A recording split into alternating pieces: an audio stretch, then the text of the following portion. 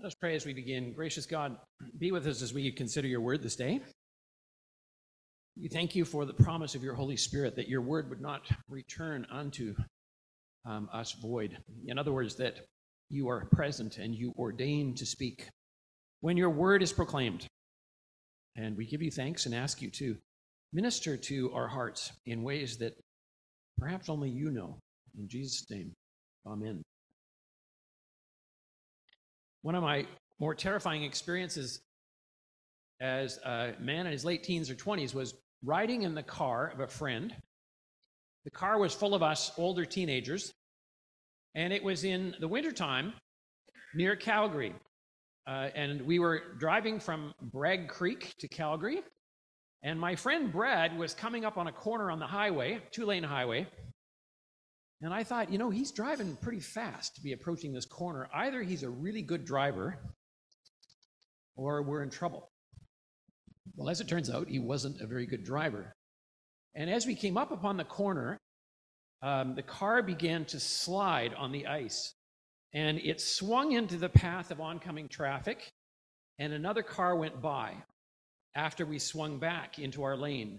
And then it swung a second time into the lane of oncoming traffic, and then came back into our own lane when a second car came by. It did it once more for a third car, and then it spun all the way around, and we ended up on the ditch on the other side of the road. I was absolutely terrified. I was yelling and screaming at my friend because, in a way, I kind of saw this coming. And we had just had 3 near collisions with oncoming cars. Fortunately, everyone was all right. But ever since then, I have been afraid to ride in a car when I'm not driving.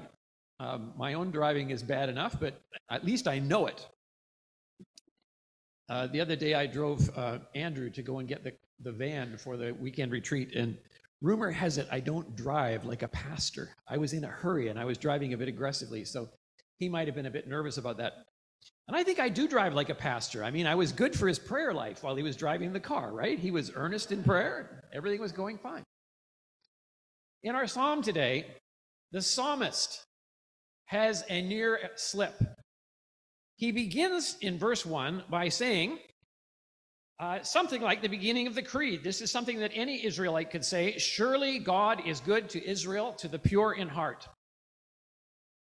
But then he says in verse 2, as for me, my feet nearly gave way.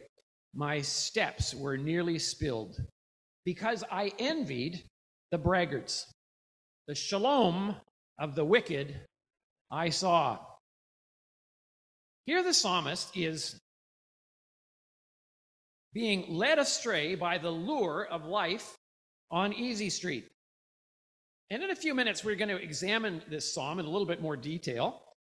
But I wanted to orient us to the psalm that we're going to be looking at, and we'll return to it in a minute. But let's just take a second and back up and recall where we are and where we have been over the past several weeks. We have been doing a series on the book of Psalms. For a long time, we went through Matthew, and we went through it chapter by chapter, almost verse by verse. And so during this series on the Psalms, I have decided that we're going to stay by and large with the forest. We're going to look at the whole book. And we're going to look at certain features of the structure of the book. And we're also going to look at the way in which the Messiah is revealed by the Psalms structure and by its contents. And as I did this, I began to think about the reaction from some of my seasoned Christian friends who were a little bit baffled by this idea that the book of Psalms has a structure and that the Psalms are not randomly ordered. And I reminded myself to want to speak to you a little bit about this and to say that this is actually a fairly new discovery. Around 1979, Old Testament scholars began to look at the book of Psalms, and they became convinced and have now arrived at a consensus that the Psalms are not arranged like strings on a pearl or like pearls on a string, but that they're purposely ordered. And so for the past month or so, we've been noticing certain features about the structure of the book of Psalms, that it's introduced by Psalms 1 and 2, that the conclusion are 146 to 50, these 5 psalms of praise, where the psalmist is taking us out on the end of the book on a high note with a theme of great praise. Well, think about it. If Psalm 146 begins the conclusion to the Psalms, then Psalm 73 occurs right in the middle. It kind of is like a fulcrum. When you're sort of tracing your own spiritual pilgrimage through the book of Psalms, you come to the middle point, and this wisdom psalm says, hey, I hope you're following the teaching of Psalm 1, but watch out. There's something that could trip you up. You could get cynical, and you could begin to look over your shoulder and notice how other people are living. Back to the big picture for a minute. The book of Psalms has 5 books, which, as we have seen, echo in a way the laws of Moses, the 5 books of Moses. And so in Psalm 1, when we're told to meditate upon God's Torah, God's law, the psalmist is thinking of the 5 books of Moses, but the editor who put the psalm at the beginning of the Psalter is aware that the book of Psalms is also a 5-book structure. And so it has a way of looking both ways. And so the book of Psalms is more Torah in the same way that we find in Joshua chapter 1, the beginning of the second part of the Hebrew Bible. It too commends meditation upon Torah as though the whole Bible, the prophets and the Psalms are simply Torah commentated on. So the whole Old Testament is one big exploration of the teaching of God, which starts with the 5 books of Moses. Well, as you've been able to tell, I want to look at Psalm 73 mostly, but before we look at Psalm 73, I just want to indulge for a minute on 2 aspects of the book of Psalms as a whole. 2 further things to appreciate, and by now I am assuming that you found an outline, this 1-page outline. So you've got the 7 pages stapled together, and then you have another thing that says sermon outline. And where I'm at is where it says 2 further things to appreciate about the book of Psalms as a whole. And the first is the variety of Psalms. Think about it for a minute. Think of all the different kind of Psalms that you know are in the book of Psalms. And there you'll find that there are not just Psalms of thanksgiving and praise, like we find in our hymn books, but there are also Psalms of lament where someone is in anguish and someone is asking God for an explanation as to all the terrible things that are happening in his life. We have Psalm 73 and Psalm 1, which give us advice on how to live life. My point is that this hymn book of ancient Israel has a much wider range of hymns, of songs, than we find in our hymn books. And the book of Psalms was, in fact, the hymn book of ancient Israel and the church for many, many centuries. And it was only in the past few centuries that we have devised our own hymn books that are different than the book of Psalms. And I dare say that you probably wouldn't find a church publisher who would publish a hymn book that had something like Psalm 73 in it, where the psalmist flirts with doubt, or Psalm 88, where the psalmist begins with despair and ends with despair. My friends, the point is this. In God's hymn book, which is the book of Psalms, all aspects of life come under the domain of God's reign. And if you are honestly feeling what you're feeling, whether it be good or whether it be bad, as a follower of God and of Jesus Christ, then that's okay. The book of Psalms takes up the whole realm of our emotions. It has hurting psalms. It has over-the-top psalms. It has psalms where the psalmist is questioning God. And so there's kind of this whole life, very realistic feel to the book of Psalms. I don't know whether to recommend it if you're feeling depressed or not. It might not help you, but it might help you if you read Psalm 88. Psalm 88 is the gloomiest psalm in the entire Psalter. It begins on a sad note, but unlike all of the other psalms, it also ends on a sad note, where the psalmist says, "Darkness was my best friend." My friends, what I learned from the structure of the book of Psalms is that whatever space you are in as a follower of Jesus Christ, whether it be filled with praise, filled with gratitude, which I hope it is, or at times filled with despair and questioning, if it's honest questioning that you have before God, God is interested. And God sanctions it by including it in this ancient hymn book. So that's the first application. And I want you to know that whatever you're feeling this afternoon, whether it be upbeat or downbeat, that there's a place in the hymn book for you and your situation. And it's God's way of saying, it's okay. I understand. Life has high points. Life has low points. The second point, having to do with the structure of the book of Psalms, has to do with what I call the bi-directionality of the Psalms' divine inspiration. That's quite a mouthful. But it's really easy to explain. Think about it for a minute. We just read Psalm 73. Who wrote that? An individual who was from the family of Asaph, a Levite, a priest, who was flirting with the temptation to envy the wicked and maybe even wander away from his faith. In other words, this portion of the Word of God was written by a human being, and it was directed to God. But we know, because it's in the canon of the Bible, that it is also the Word of God given to us. It's bi-directional. The words of this individual, in other words, God was saying, as he was saying it, the way you put it is the way I want it to be. And what you have said out of your own inclination is the word of my Holy Spirit to the synagogue and the church. Now, those of you who have any background in psychology, which I think probably everybody does, I date to the time when I was brought up in a house where it was sort of pre-psychological. My parents would say, sticks and stones may break your bones, but names will never hurt you. Just don't worry about all those bad things that people were saying. But now we know with the psychological consciousness that those feelings that we have are real, and you can't get rid of them. The feelings that you have are genuine. And so what the book of Psalms is doing, in effect, I think, is it's highlighting the fact that God is like a therapist. I don't know if you've ever had the experience of coming to somebody, a good friend, and you just pour your heart out. And you just say, I am just feeling so rotten right now. And you go on this big rant. And then you might be tempted to say to your friend, oh, thank you. And the friend says, I didn't do anything. You say, yes, you did. You listened and you were there. Well, God takes this process one step further. And he says, what you said, I sanction and I enshrine with the authority of my Holy Spirit. And of course, in the providence of God, it is rendered infallible in a way. And it's included in the canon in a way that transcends the limitations of the individual.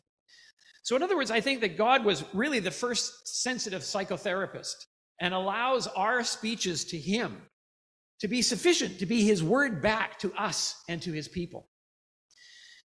So those are two encouraging words from the book of Psalms as a whole. And as we go through our series, we're going to be sort of stopping in and checking in on these things from time to time. So two things to appreciate: the variety of Psalms, no matter where you're at, God is there.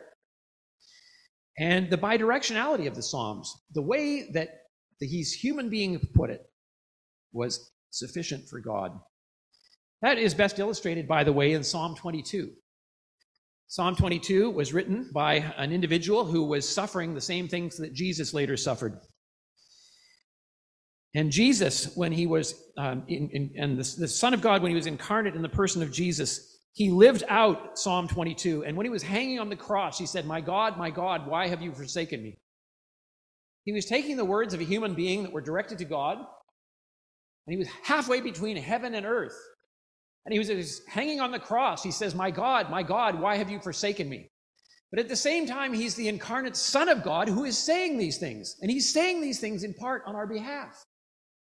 And so this is well illustrated in the case of Psalm 22, where Jesus, the God-man, takes the words that were originally those of a man. And as God, he echoes them as the God-man who takes our sin upon himself and dies on our behalf. Let's turn now and look a little bit further at Psalm 73. I want to say, in essence, what's written as the subject and the complement.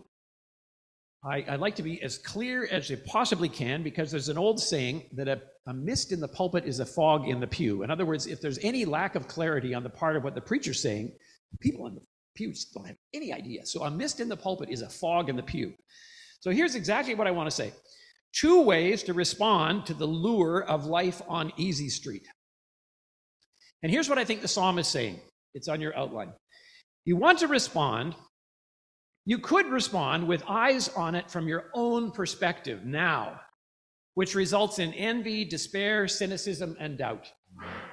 Or, better, the second half of the psalm, you could look at it with eyes on it, that is, the life on Easy Street, from God's perspective later, which will lead you to a renewed gratitude for the gift of God's eternal presence.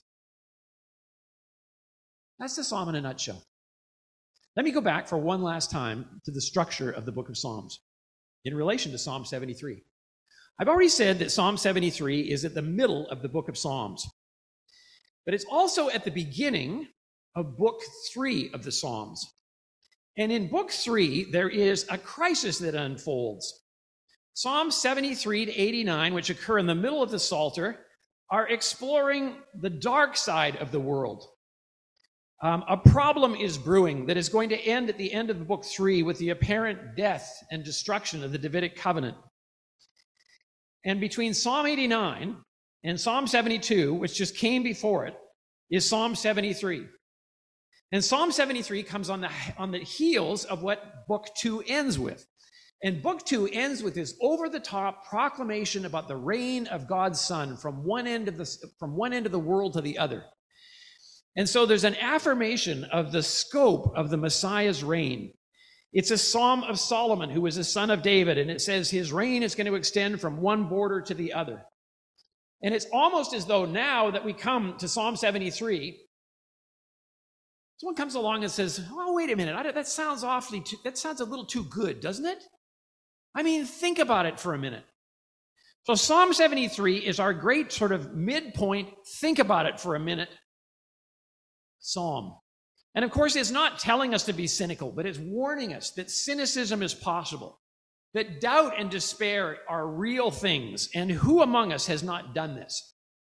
You know, you give up a high-paying job, maybe to work with a charity or to work with an organization that you think is ethical, or work with an organization that you really feel that God has called you to, and it's not as high-paying as the others. You look over your shoulder and you see these other people prospering. They are resting sweet on Easy Street, trips to Europe on cruises, big houses, luxurious cars, whatever they want, they can get. And here you are doing your Christian thing, and it's getting a bit difficult. This was the dilemma of the psalmist. He says, as for me, my feet nearly gave way, my steps nearly spilled. I want you to notice in the third paragraph, verses 4 to 12, what got the psalmist in trouble. The psalmist's stumbling block was that he began to focus on those other people. And he looked over there and he said, whoa, they are doing really well. And the grass is greener than it really was, because he talks about them as though they have no problem. Their bodies are fat. When they die, they have no afflictions. They don't have any troubles at all. Pride is their necklace. Violence is a garment. Their eyes bulge from fat. Conceits infiltrate their heart. And my favorite line from this is in verse 9, a wonderful piece of poetry. They place their mouth in the heavens while their tongue treks the earth. I don't know how that works, but you get an idea of arrogance, of outspokenness, where someone is launching an assault on heaven while wanting to have everything in the world at the same time.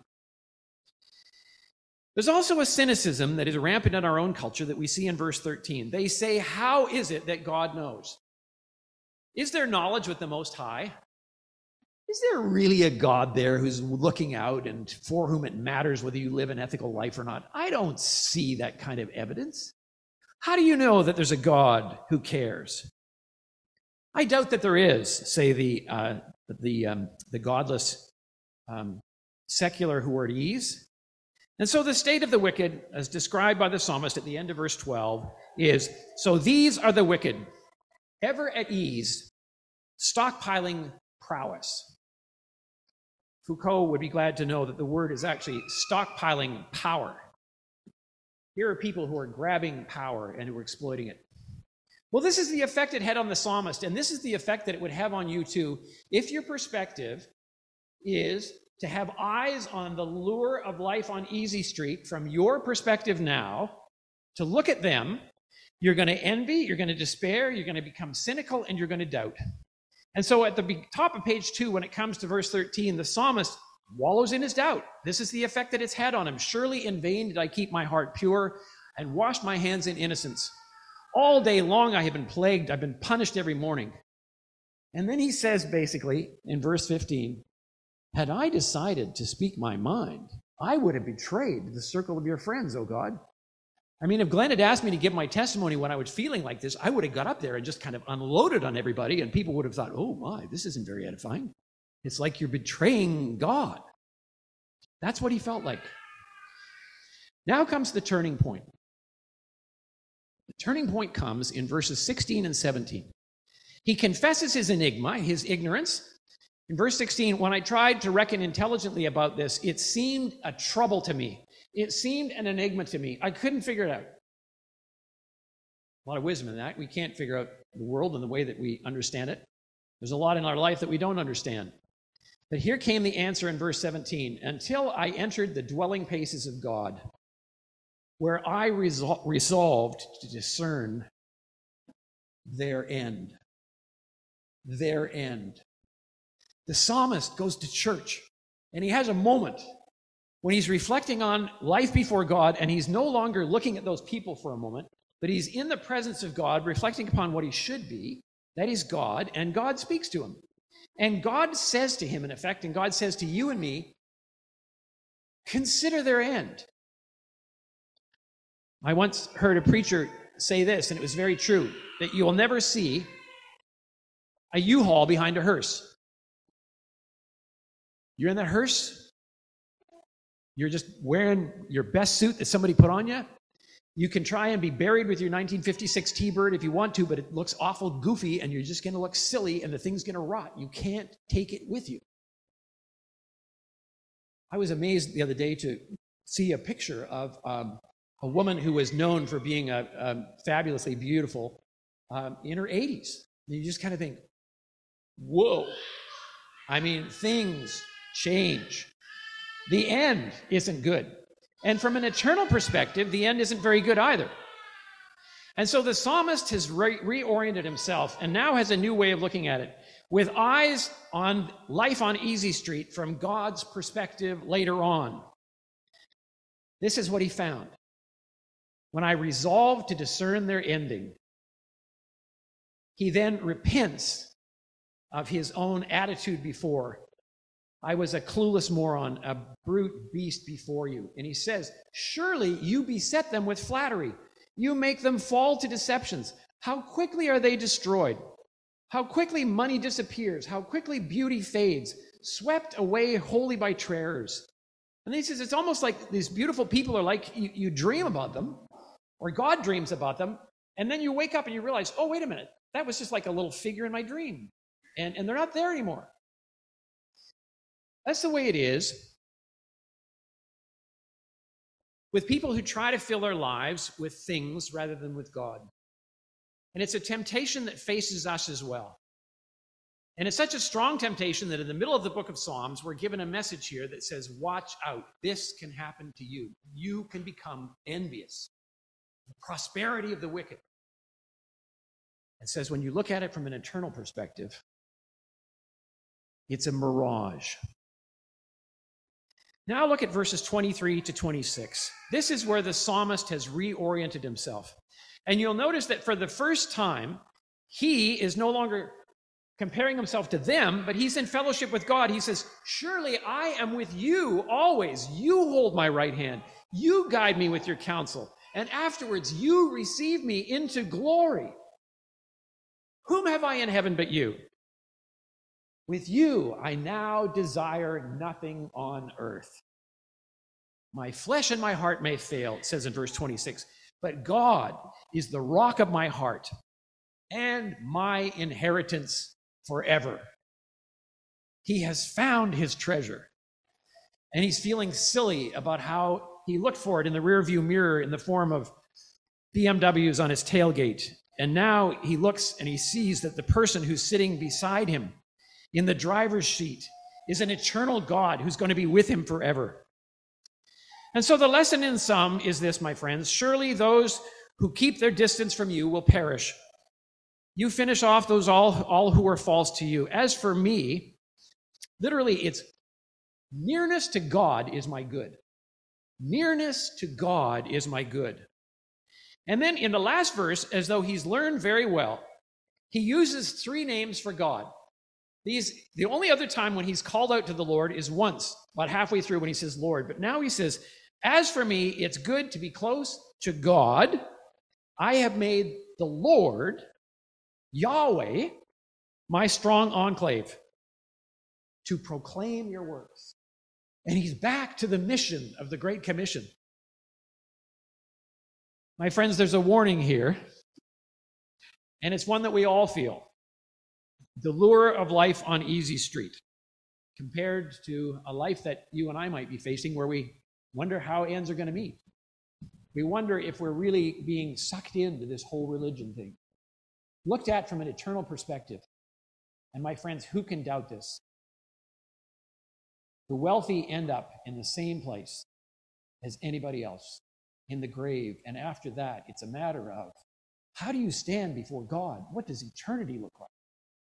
And the psalmist says, don't be bamboozled by the lure of the wealthy, but recognize the long-term perspective and invest in what's eternal. It was the martyr missionary Jim Elliot who said, he is no fool who gives up what he cannot keep to gain what he cannot lose. And in his case, that was his life.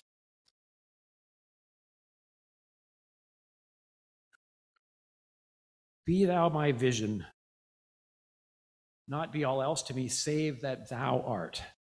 Thou and thou only, first in my heart. I ever with thee, and thou with me, O Lord. Or, since we're singing from a hymn book that's a bit different, turn your eyes upon Jesus. Look full in his wonderful face, and the things of earth will grow strangely dim in the light of his glory and grace. Amen.